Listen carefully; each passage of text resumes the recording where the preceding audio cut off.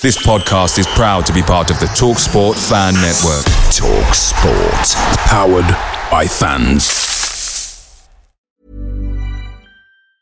Hi, I'm Daniel, founder of Pretty Litter. Did you know cats tend to hide symptoms of sickness and pain? I learned this the hard way after losing my cat, Gingy. So I created Pretty Litter, a health monitoring litter that helps detect early signs of illness by changing colors, saving you money and potentially your cat's life. Pretty Litter is veterinarian developed, and it's the easiest way to keep tabs on your fur baby's health right at home. Go to prettylitter.com and use code ACAST for 20% off your first order and a free cat toy. Terms and conditions apply. See site for details.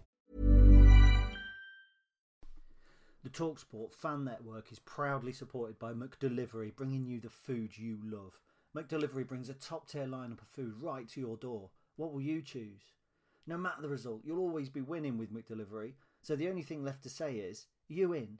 Order now on the McDonald's app, and you can also get rewards points delivered too, so that ordering today means some tasty rewards for tomorrow. Only via app at participating restaurants. 18+. Rewards registration required. Points only on menu items. Delivery fee and terms apply. See mcdonalds.com.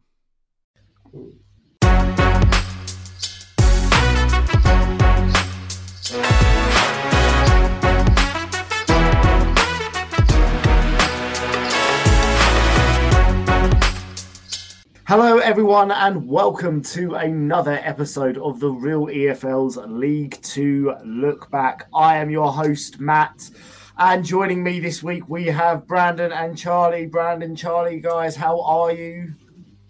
Well, I might finally say something positive about Grimsby this episode, but remains to be seen.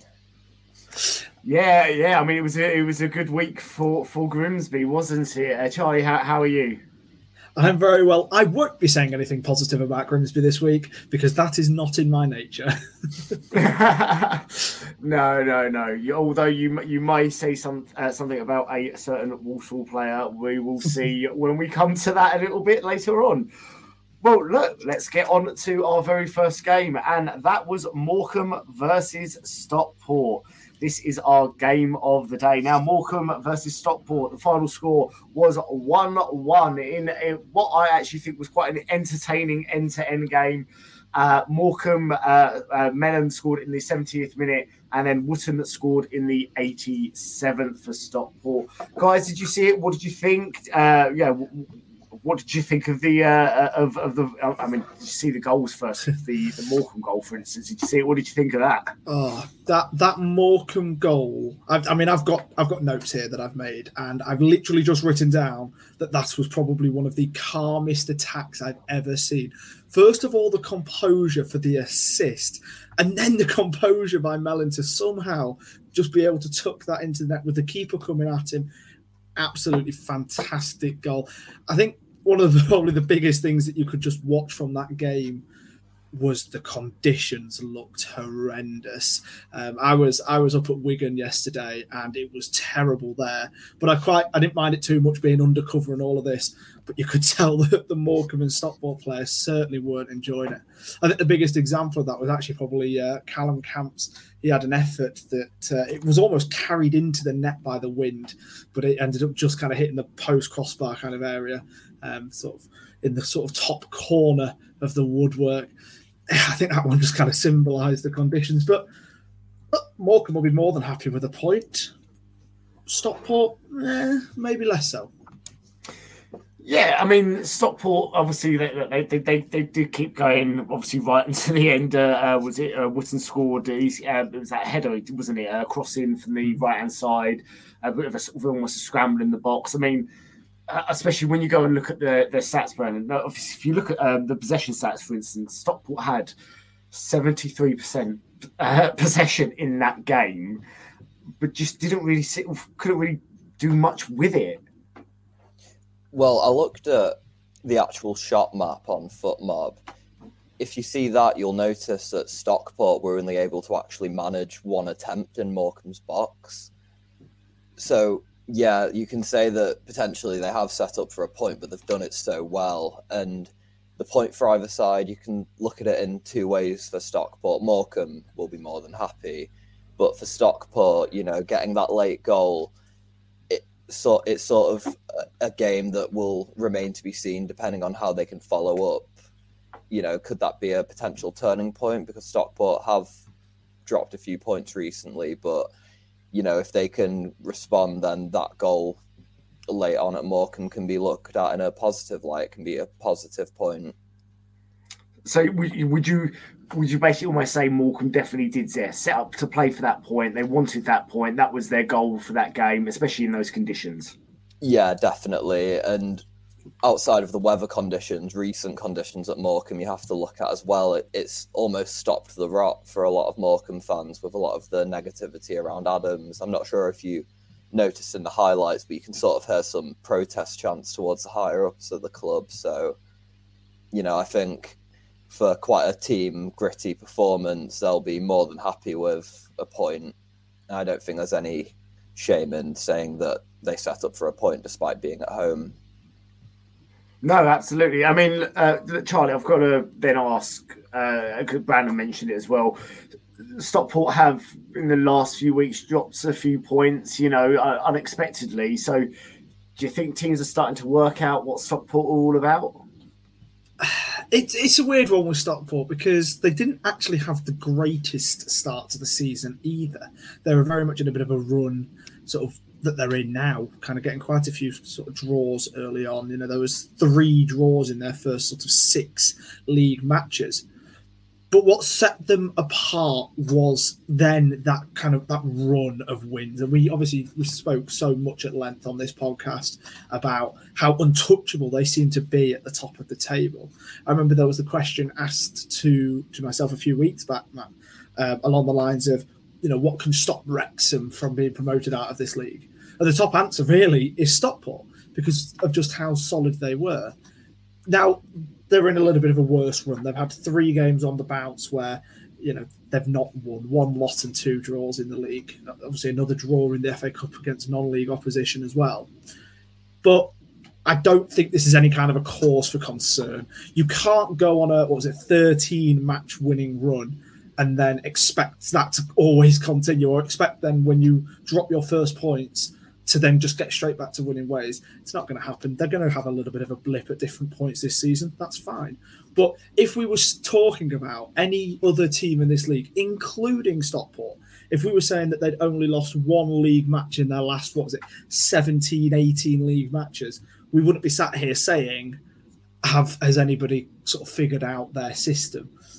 Just because I think they're kind of dropping a couple of points now, I don't really think it's a cause for concern. They're still 6 points clear at the top of the table. Yes, okay. A lot of that is because the 3 teams chasing them in Mansfield, Wrexham and Barrow all didn't play yesterday. But I think they're still in a really, really solid position. And it's starting to look like it's going to be their promotion anyway, but their title to lose. Yeah, do you know what? I was literally thinking that exact same thing. It's almost theirs to lose, isn't it? It's they look unstoppable. I wouldn't say they've been worked out, but obviously the last few games they haven't picked up as many points as you might expect. But thus be League 2 football, and obviously after that 1-1 scoreline, that leaves Morecambe in 12th place. Stockport are still top of the pile there in first. We're going to move on to our next game. This was Wimbledon versus Swindon. Brandon, over to you. So Wimbledon moved into 7th place in League 2 with their 3rd win in four, obviously aided by a lot of teams around them not playing. However, don't take it away from them. They came out of the blocks. Al-Hamadi had an effort off the line until Omar Bougiel opened the scoring midway through the first half from a getting on to the end of a ball from Joe Lewis and turned away by Omar Bougiel. And then an absolutely stunning strike from Armani Little in the 59th minute put it out of reach for Swindon. And then late on, it's inevitable. Al-Hamadi, with 11 minutes left, then scored his 12th and 13th goal of the season. And yeah, I have to say, I think it shows a lot of disparity between the sort of feel of the 2 clubs right now. I thought, you know, if you look on Wimbledon socials, there's such a togetherness between them all at the moment. And I think they really believe that they have a say in this promotion race, whereas Swindon, they've been so inconsistent, and there's now questions being asked of the higher-ups and the management of the club. There is, and I'm going to get on to a question about Swindon in a second. But Charlie, look, I've got to ask you this question, and actually, I'm glad Brandon has brought this up, because I know what my position is on this question.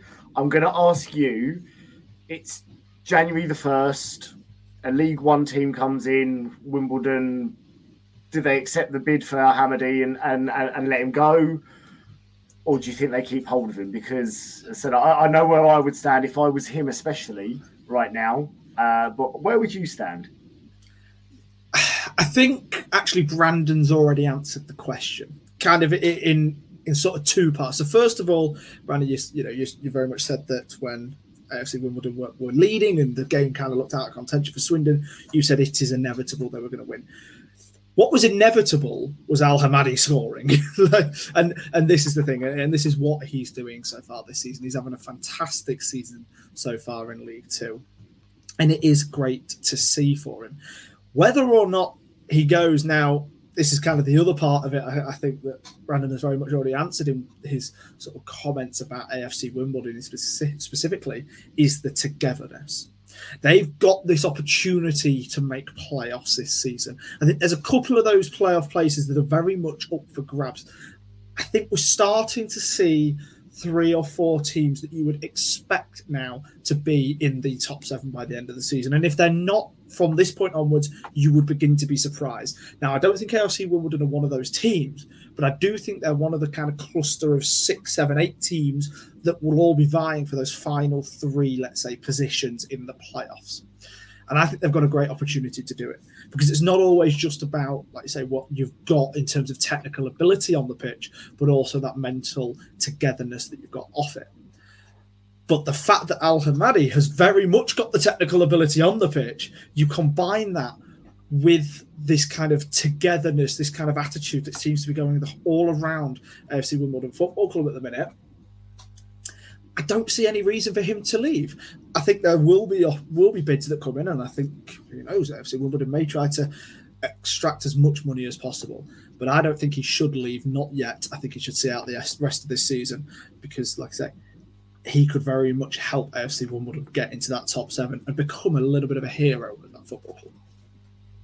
Yeah, I mean, look, I honestly would say, unless a team comes in and literally it's like £1 million, here's £1 million for him type thing, they need to keep hold of him. And I think if I was him as well, like Brandon said, that togetherness that there is at that club at the moment, do you know what? I would want to be there for that promotion push, because I feel that there is a promotion push within that team.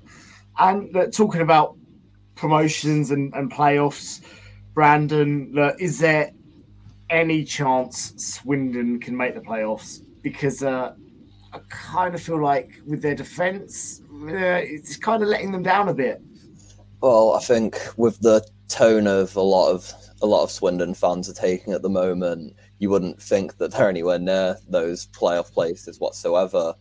But yeah, I to an extent can agree with them. I think there's a lot that can only really get worse in current conditions. We know that they quite often prefer to outscore teams, and those 2 strikers on January 1st, there's very much a chance that they're straight back to the parent clubs. And personally, if I was those parent clubs, they'd be straight back on the 1st of January. But yeah, I think there's some serious questions beginning to sort of creep in at Swindon now, not just on the pitch, but off the pitch. And January is such a big month for them in terms of how far they can actually push on this season. Do you know what? I will back 100% what you said about the strikers potentially going back. I kind of feel that is something that is going to potentially happen there. But look, unfortunately, as a Jules fan, I've got to say, I always hope Swindon get relegated. But as a League Two fan, look, Swindon, unfortunately, their defence at the moment, they need to shore their defence up. If they can keep hold of those 2 strikers, if they stay at that club, I think they'll be fine. But if they can't, Yeah, I think they're going to miss out this season. But obviously, after that 4-0 win by AFC Wimbledon yesterday, that leaves them 7th, and Swindon are currently in 9th. Right, on to our next game. This was Notts County versus Walsall. Charlie, over to you. Well, from one team who were clearly struggling defensively to another, we've now got Notts County Walsall. So this was obviously a game where Notts County wanted to try and get a win on the board, to try and get back-to-back victories for the first time in a few matches, as they've struggled to really get much consistency in the league over recent weeks. Started well for them as they got given a free kick in the wide attacking third due to some horrendous miscommunication by the Walsall defenders, like in the defensive left part area of the pitch. Was really, really poor. But after a short free kick routine failed to pierce the Walsall defence, the ball came back out wide, where it was lifted into the area, only for Aidan Baldwin to nod home the opening goal on the half-hour mark. Dan Crowley also then had a really, really good opportunity in the first half as his side stole the ball from Walsall, who were attempting to play out from the back. And yes, the irony is not lost on me, Notts County being able to try to benefit there from a team playing out from the back. But they didn't, and it stayed 1-0 going into the first half, going into the halftime break.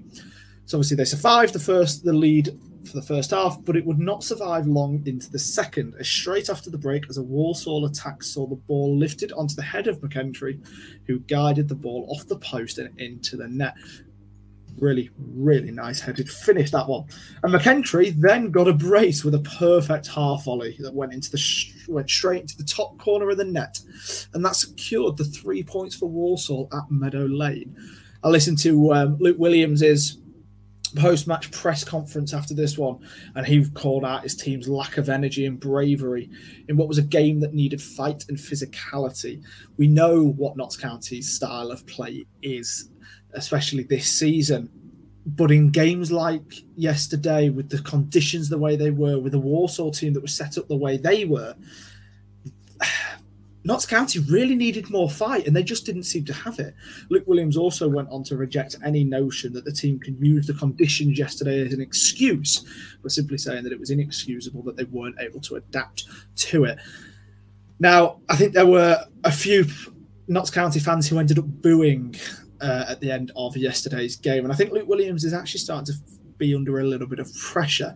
Don't think anybody expects Notts County to get back-to-back promotions, but people were very much expecting to see them somewhere up there this season.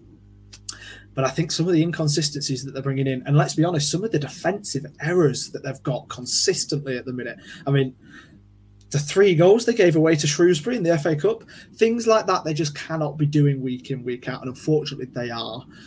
So Notts County seriously have some questions to answer at the minute. They do. And look, Brandon, this question has been bugging me.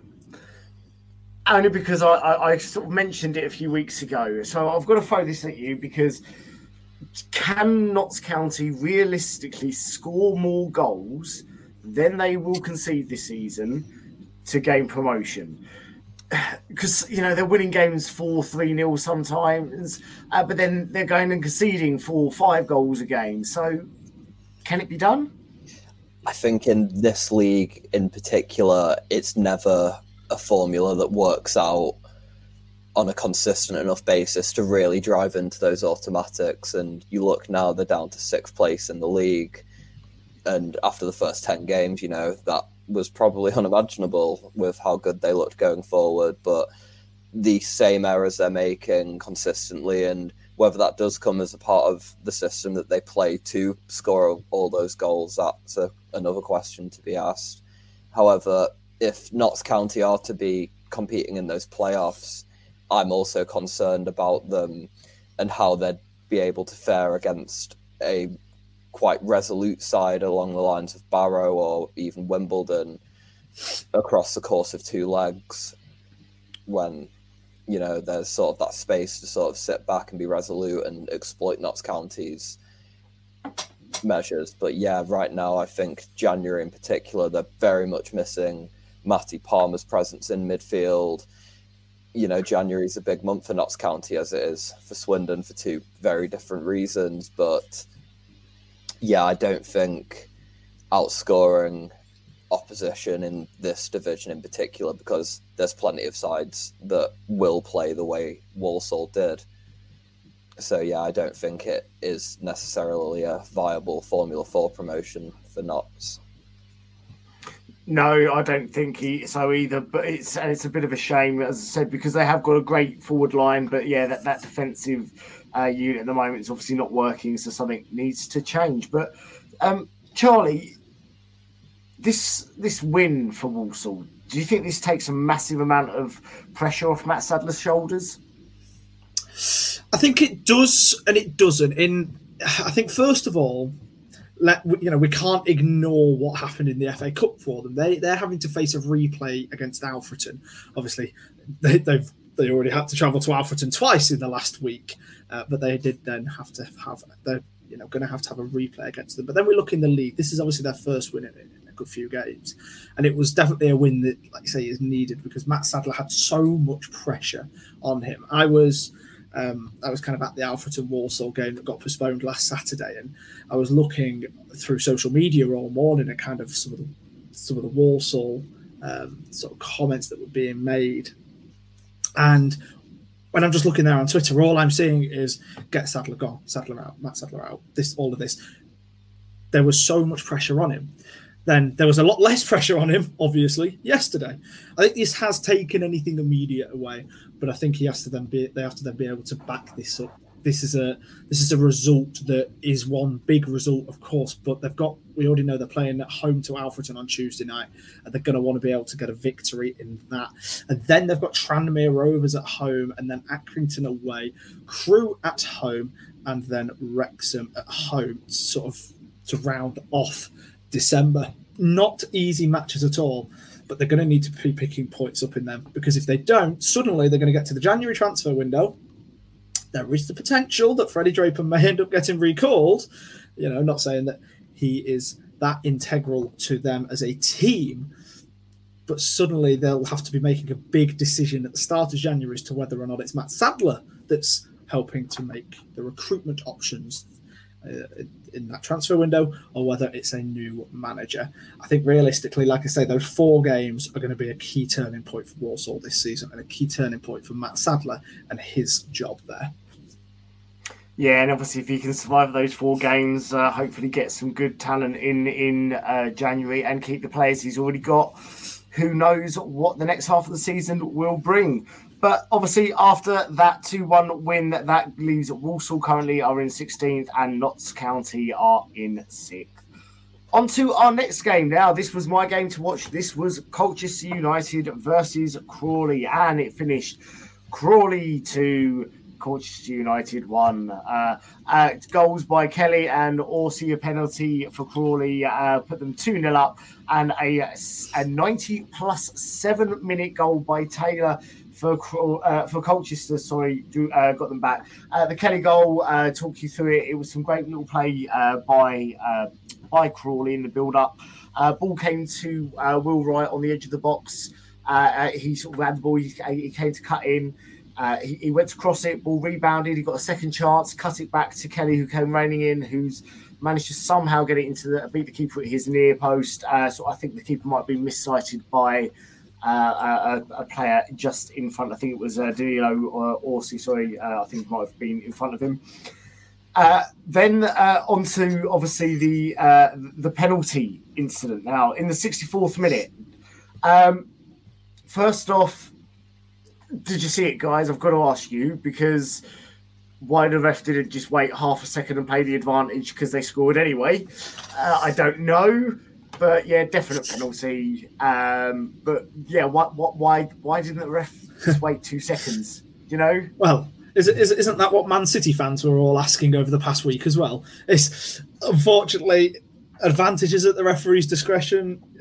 Did he make a mistake? Sure, but that happens. Once the whistle's blown, it can't go back. But like you say, it was a penalty. So It's one of those where it's easy enough to blame, if you like, the referee, but at the same time, it was a definite penalty. There'll be that they'll have taken the penalty if it wasn't for the fact that they'd have scored anyway. So it's 6.5 a dozen.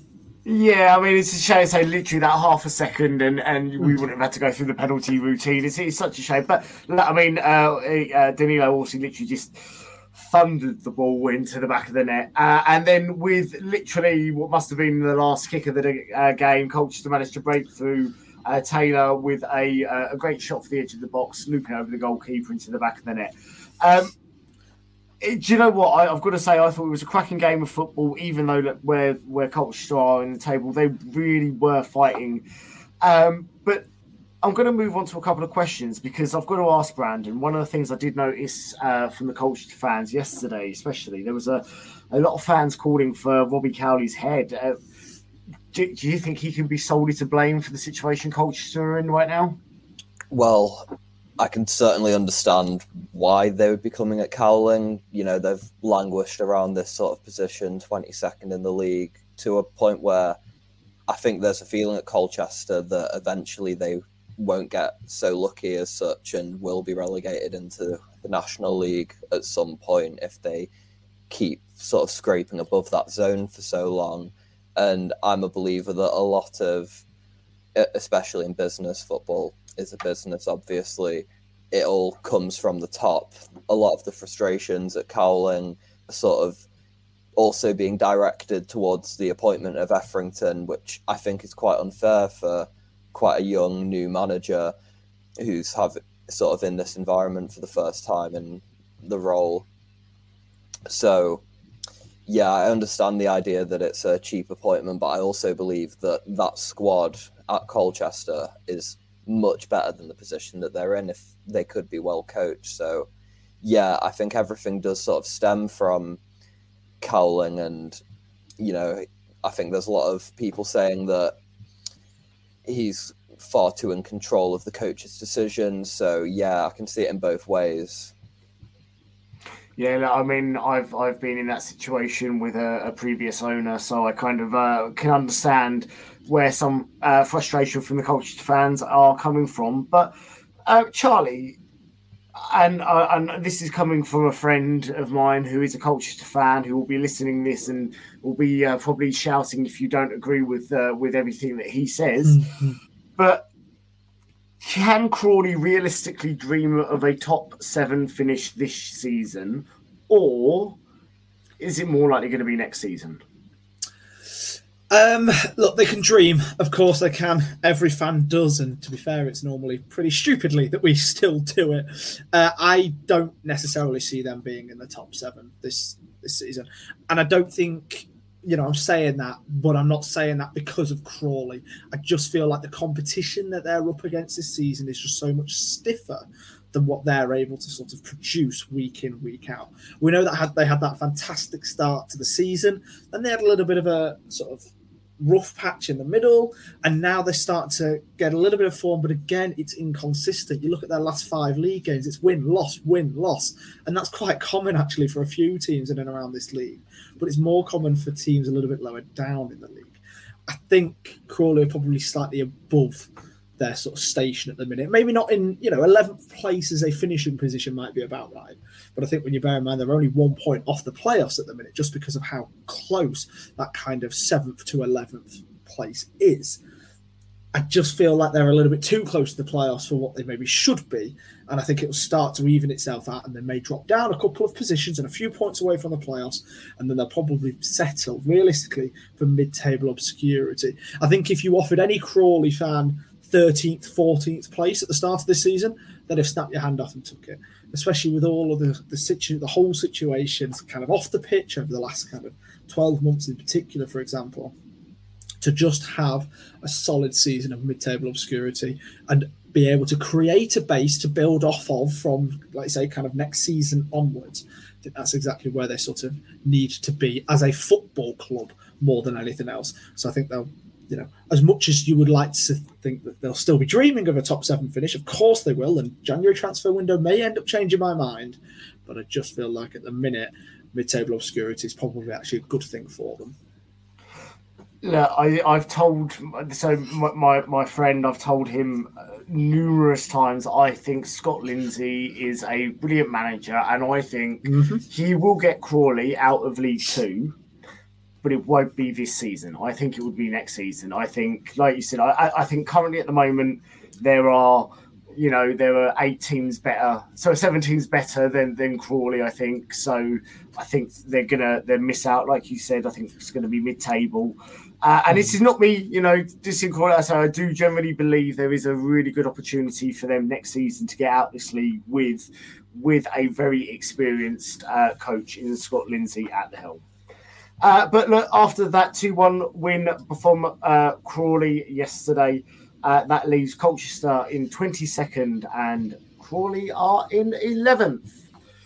Look, guys, we're going to stop here. We're going to give you 5 minutes to go and have a little coffee break, and then we're going to be right back with you shortly.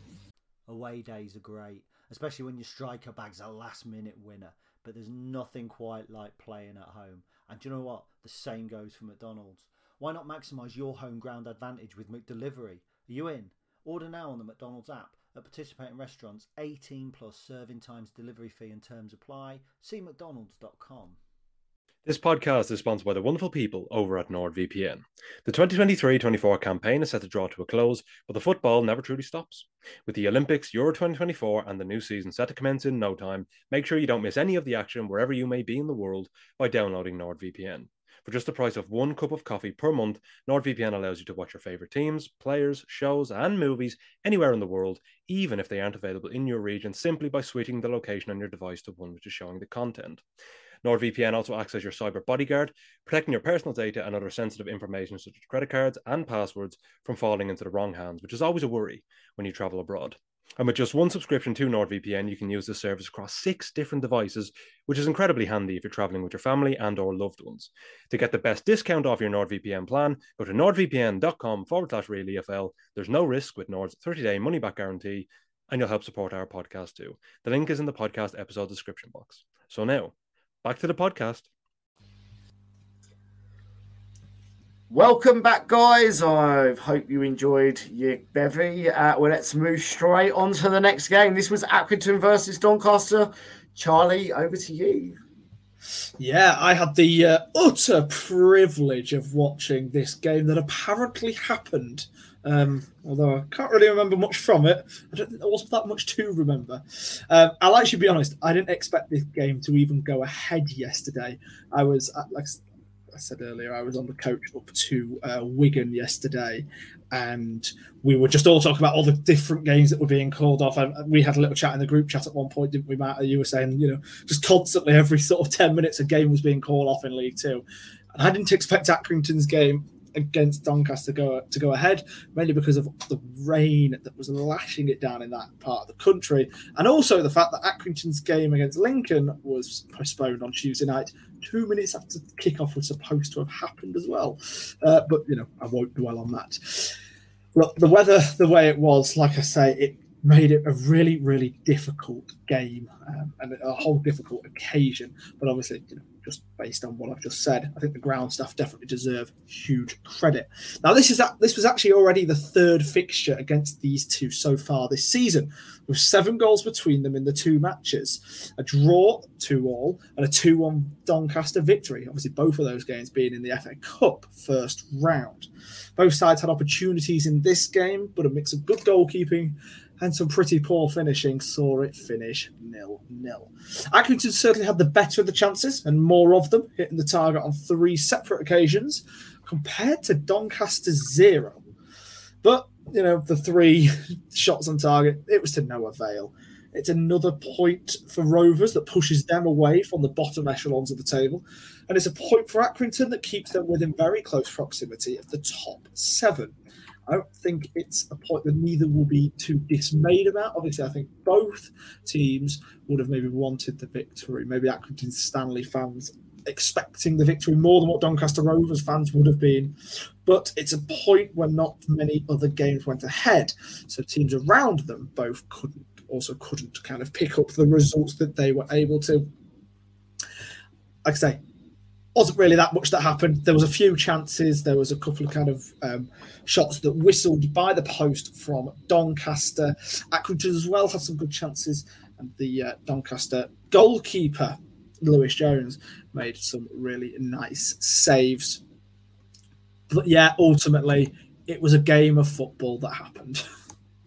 I've got to say, and I'm sure I remember the Doncaster goalkeeper kicking it from his hands and almost it bouncing over Joe Walsh, who I was keeping an eye on because he's an ex-Gills player. Mm-hmm. It almost bounced over him and went in, literally went the whole length of the pitch. But yeah, it was so wet and windy, and I felt so sorry for the players. And I mean, there was some nice bits of football played on the floor, which you had to do in a game like that. There was no way the ball could go in the air because it was just being taken a million miles away. But look, talking about obviously it being 0-0 and what have you, Brad, bit of a weird one for you, because where do you think Accrington are going to need to strengthen in January? Because I think if they're going to want to be serious contenders for the playoffs, they're going to need some real firepower potentially. Well, I think there's sort of two areas you can look at. So we're clear that yesterday's game was a horrible game. It was scrappy, and if it was going to be decided, it was going to be that sort of scrappy goal, maybe due to the conditions for a long throw or a set piece or something along those lines. And I think there's two things that get you across the line in those conditions. It's leadership and that focal point in attack. So I think those are the two key areas. They need a focal point. There's some very talented players in Tommy Lee and Longello, but it's also such a young core of a squad, and I think they could afford that guidance just to get them through those scrappy games in terrible conditions that we're so used to seeing in League Two. And I think a big element to getting out of League Two and into those races is being able to win games ugly, and that often stems through a team's leadership and core. Certainly does, and I think I actually agree with you there. I think a couple of leaders on the pitch there at Accrington, and then they could potentially consider themselves a chance there to get into the playoffs. But Charlie, I don't know if you, obviously, I'm guessing you went through and watched all the interviews afterwards, like I do. But Grant McCann actually said that he was really pleased with the unyielding work rate of his players. So is that really going to be enough to keep them away from the bottom of the league? To be fair, at risk of kind of copying, if you like, what Brandon has said, yes, because in this league, you really have to be able to do things in an ugly way that really just stems from a high level of work rate, a high level of bravery, constantly being willing to kind of put your body there, constant running. They're the sorts of things that in this league, they just sound so simple. They're the basics. They're what you would expect any single football player on a pitch to do, and yet they often don't. But it's what in this league can really set you apart from those teams around you in the league. I mean, we've already spoken about Notts County players very much being slammed for that, for not showing that kind of level of basic sort of fight and anger and hunger and desire.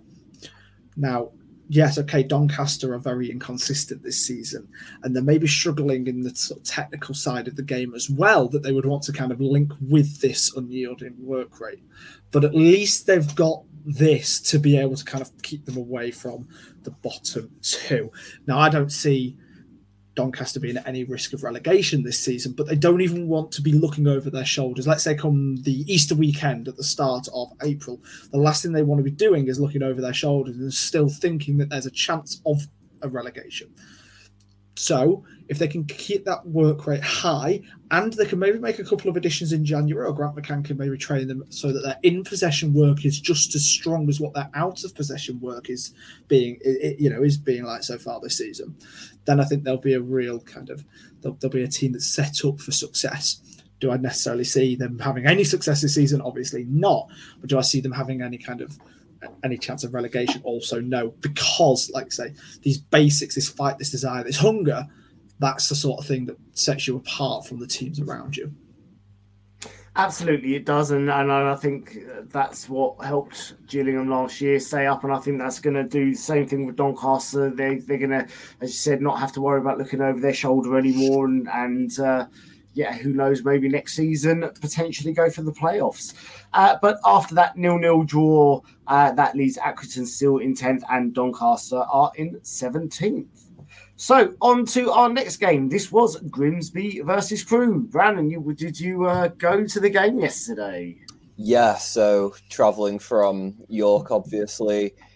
I don't know if you guys saw, but we had 3 different pitch inspections. So, all credit to the ground team for pulling that one off. And after watching that ball attempt to bounce, I'm not quite sure how it did go ahead. But yeah, the wait is over. I'm finally about to say something positive about Grimsby on the podcast. So starting the game, Grimsby were looking to sort of, bridge that gap between themselves and the bottom 2. Artel's first home game against his former club, looking for his first victory, and Connor O'Riordan went very close for Crewe from a long throw, strong header, and it was an excellent save from Harvey Cartwright. But then Grimsby, first half, some of the possession play and the way they were able to keep possession, particularly in that midfield partnership between Camille Conte and Alex Hunt, who's looked revitalised under David Artell in these last 3 games. And then Abo Issa from a short corner routine added to his own goal of the season compilation with a beautiful goal that we've just come to expect from him now. But he doesn't score in the 6-yard box, as we found out on a few occasions.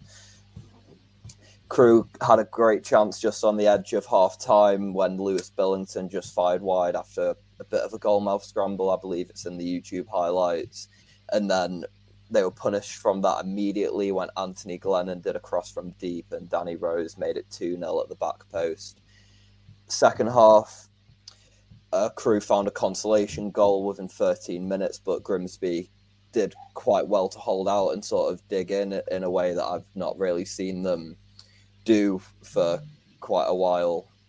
And, the game probably could have been out of sight for us with the chances we created in the second half, but I was quite glad to see them have that grit to get it over the line after they'd conceded and not completely fall apart as we have when we have conceded recently. Yeah, well, okay, I'm going to jump straight onto the questions then. And actually, I'm going to come over to you for this one, Charlie. So, do you think this was just a blip in the road for Crewe yesterday, or... And this is where I'm just going to say this. Do you think these injury issues that they've got, do you think this is going to be a big concern for them, or was it just a blip? Look, I think first of all, any injury sort of crisis, if you like, no matter how small or big, is always a concern for a manager and fans alike, because it prohibits you from playing the exact style and the exact players that you want to play, and you never want to be forced into a decision. So, of course, at a base level, it is going to be a concern. Do I just think yesterday was a blip? Honestly, yes. Grimsby are in a really good run of form. Oh, no, I've actually just said something positive about Grimsby. Look, Grimsby are in a really good run of form. Obviously, David Artell has come in, got the victory yesterday as well. It's really, really positive for them, and I think they're slowly going to be climbing up the table. Obviously, I don't think they're going to be threatening anywhere near the top end of the table, but I think they're going to be able to try and climb themselves a little bit out of the danger zone that they're currently in.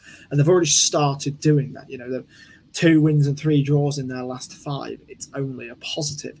I think for Crewe, look, it was away from home. We all know what the conditions were like almost every game in the league yesterday.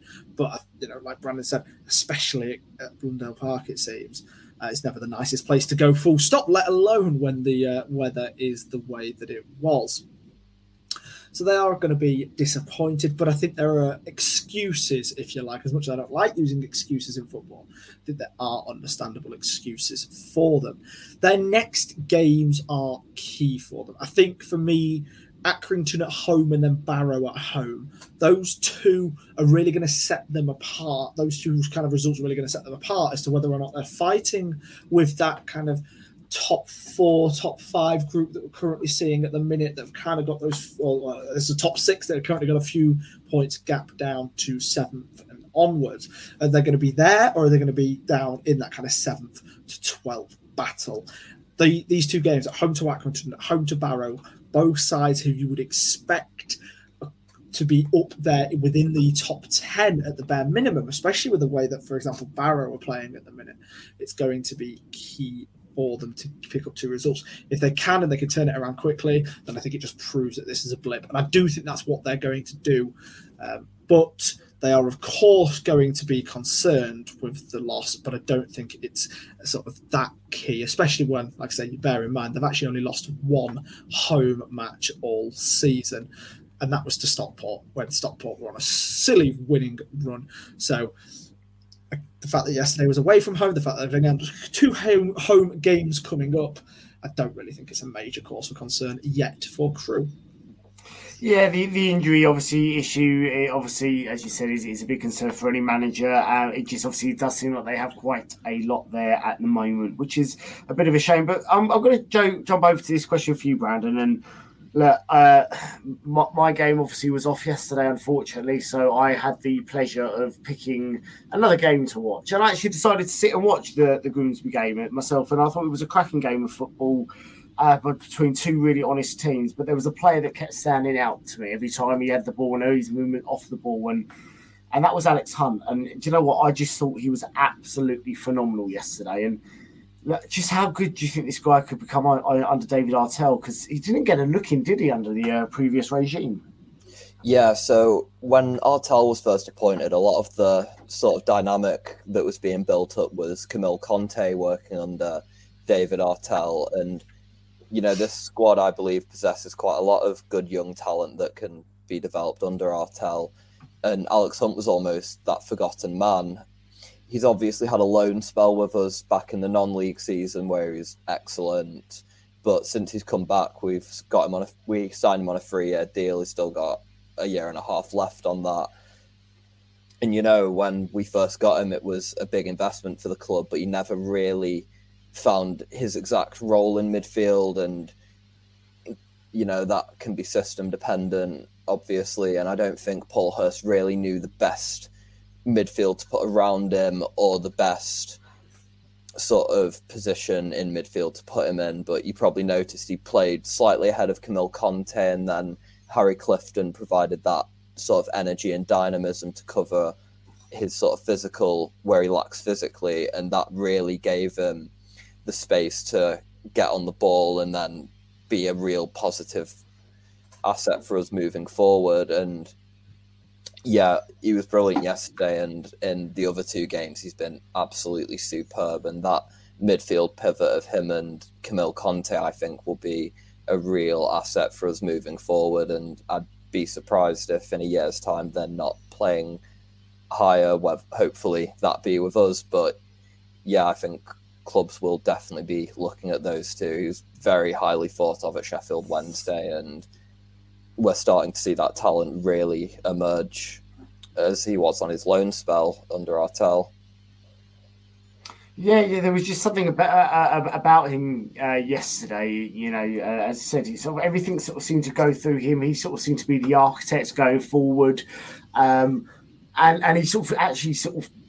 I mean, when I did my research, I sort of realised he was only 23. I thought he was sort of in his sort of later 20s, to be honest. The way he sort of played, he sort of played with the real maturity yesterday. And yeah, I thought he was absolutely phenomenal. And, I mean, as you said, I think potentially, yes, clubs might come in for him, but I hope for Grimsby's sake, he does stay there at least the rest of this season, and see what happens in the summer. But obviously, after that 2-1 win for Grimsby yesterday, that leaves them in 19th and Crewe are in 5th. On to our last game of the day. Yes, it is a short one this week because they all got postponed because of rain.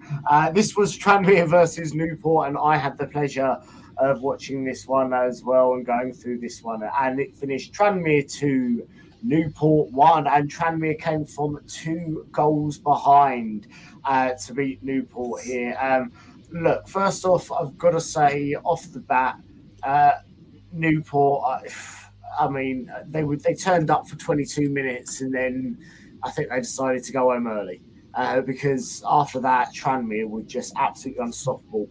I'll talk you through a couple of the goals. So Evans scored for Newport in the 22nd minute. Ball came in, crossed in from the left to right, from right to left, headed back into the box, and he's basically thumped his foot through the ball. I will say, though, guys, have you seen the goal? Because I want to know if you've seen the celebration. I haven't seen the celebration, no. I think so. You know the celebration where you put your foot on somebody's knee and they shine your shoe, yes, yeah. That was meant to happen, but instead of him putting his foot on somebody's knee, he decided to go down on his knee, and the other guy just comes in and he's like, "Okay, well, I'll lift your foot up off the floor then." And it's very weird. You've got to see it. It's very weird celebration.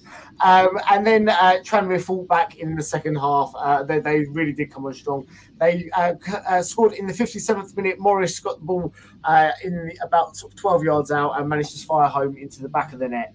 And then in the 88th minute, again, Tranmere, Jennings scored for Tranmere. It was a great little ball played through. There was a shot that was blocked on the edge of the area. Ball then comes out, whipped back in, and then literally a thunderous shot. Excuse me. No, hang on. Sorry. No, apologies. That was the miss. Sorry. That was a great bit of play. Sorry, I've written down my notes from the wrong thing here. Apologies.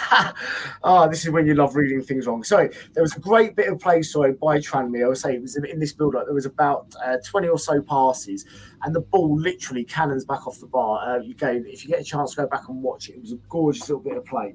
But yeah, sorry. It was in the 88th minute. Jennings scored for Tranmere. So yeah, as I said, basically it was a ball that came in, cross came in from the right-hand side. Apologies, getting it right. He's got the ball on the edge of the rear area, and somehow managed to curl the ball and get the ball into the back of it. It was a cracking goal, guys. Do you know what I've got to say? Off the back of this, Tranmere do not look like a team that are going to be down there come the end of the season. They, under Nigel Atkins, they look like a team, new team reborn almost. They look absolutely phenomenal going forward, and their home form is definitely going to help keep them up. But guys, I've got to ask you a couple of questions now, because Charlie, Tranmere, look, that's 5 games they've gone unbeaten, 10 points. I know it sounds a bit weird saying this, but look, they're 10 points off the playoffs. Could they make it? No. It's kind of I am just genuinely going to be kind of as blunt as that. I don't think that they've got any chance of making it. Although if they can obviously keep up this form, then who knows where how high the table they're going to get. I don't see them breaking into the top half necessarily, but I certainly they've got the potential to maybe hit that kind of 15th, 14th position this season. And, if they do, and that, let's say they end up also sitting on the same area as, let's say, where Crawley finish, it's going to be sort of the tale of 2 contrasting seasons. One who had a really good start to the season and then kind of fell off slightly, and a team that had a really poor start to the season and then picked it up. I think Tranmere were obviously underperforming where they should be at the start of the season. We know that. But at the same time, you've got to bear in mind, they're 5 unbeaten, but they've picked up only 11. Well, they've picked up 11 points. I don't want to say only, because that's a lot.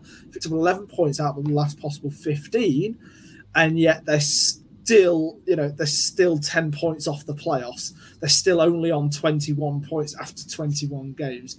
So even though they're on this incredible run, they were starting from such a poor position that I feel like getting playoffs or anything like that is just far too much of a stretch. I think they'll just be pleased with, considering the way the season started, to be able to have mid-table obscurity if they are able to push on and carry on this form and get there.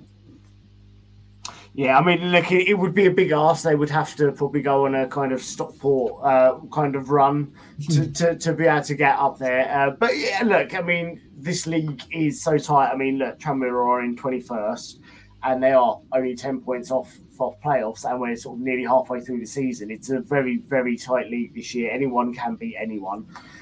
And talking about anyone beating anyone, look, Newport, they've got quite a bit of a tough couple of games coming up. They've got Grimsby up next, then Wrexham, Forest Green, then Crewe, That's all just to round off December.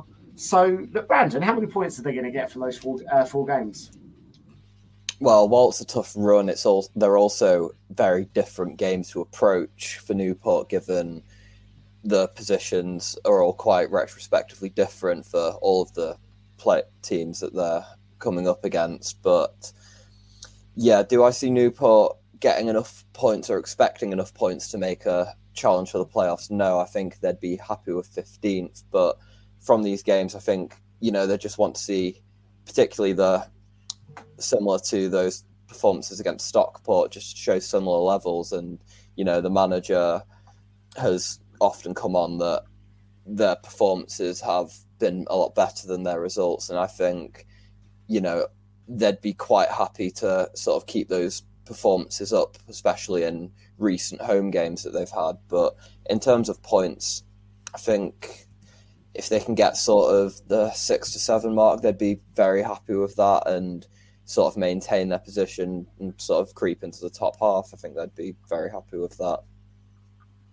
Yeah, no, I think you're right. I think no offense, out of those 4 games, 12 points available. Look, apologies when I say this. I think the Grimsby game is winnable, Brandon. Unfortunately, I'm going to say that I think that is winnable for them. But I think the Wrexham game, the Crewe game, they're 2 really tough games. The Forest Green again, that's winnable for them. But I think now they've got to kind of think playoffs. No, it's a no. It's mid-table this year. Let's get mid-table security, and then who knows, next season try and push on. After that, though, 2-1 win by Tranmere, that leaves them in 21st, and Newport are in 15th. And that is the last game, guys. We've come to the end of the show. Wow, it's going to be a slightly shorter one, obviously, because a load of the games got called off, but I'm sure they're going to be rearranged for a nice midweek long trip to Barrow at some point for me as a Jules fan. That's going to happen, isn't it, guys? Well, more than likely. I've got the joy of praying that Accrington are able to keep their pitch playable for Tuesday night, as well as I head up there for a Bristol Street Motors Trophy clash. Hopefully it doesn't get called off after the start of the game again. Yes. What about you, Brandon? When's your next match? I believe I'll be going to Harrogate at home, but just on your point about Barrow, fun fact for you, we've never played Barrow not on a Tuesday night. So you could be a Grimsby fan making a seasonal Tuesday night trip to Barrow. Oh, that's not nice. Well, guys, thank you so much for listening. We're going to round it off there, and we will see you next week.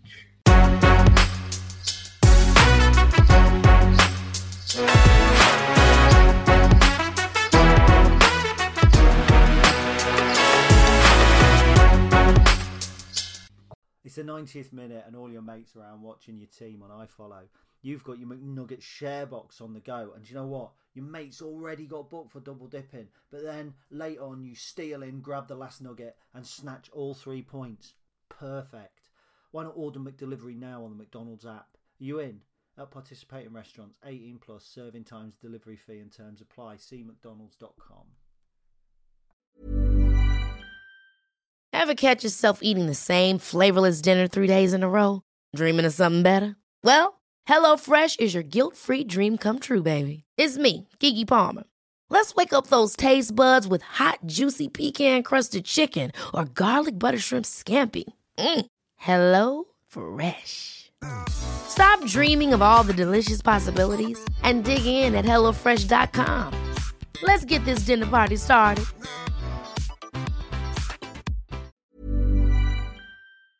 This podcast is proud to be part of the TalkSport Fan Network. TalkSport. Powered by fans.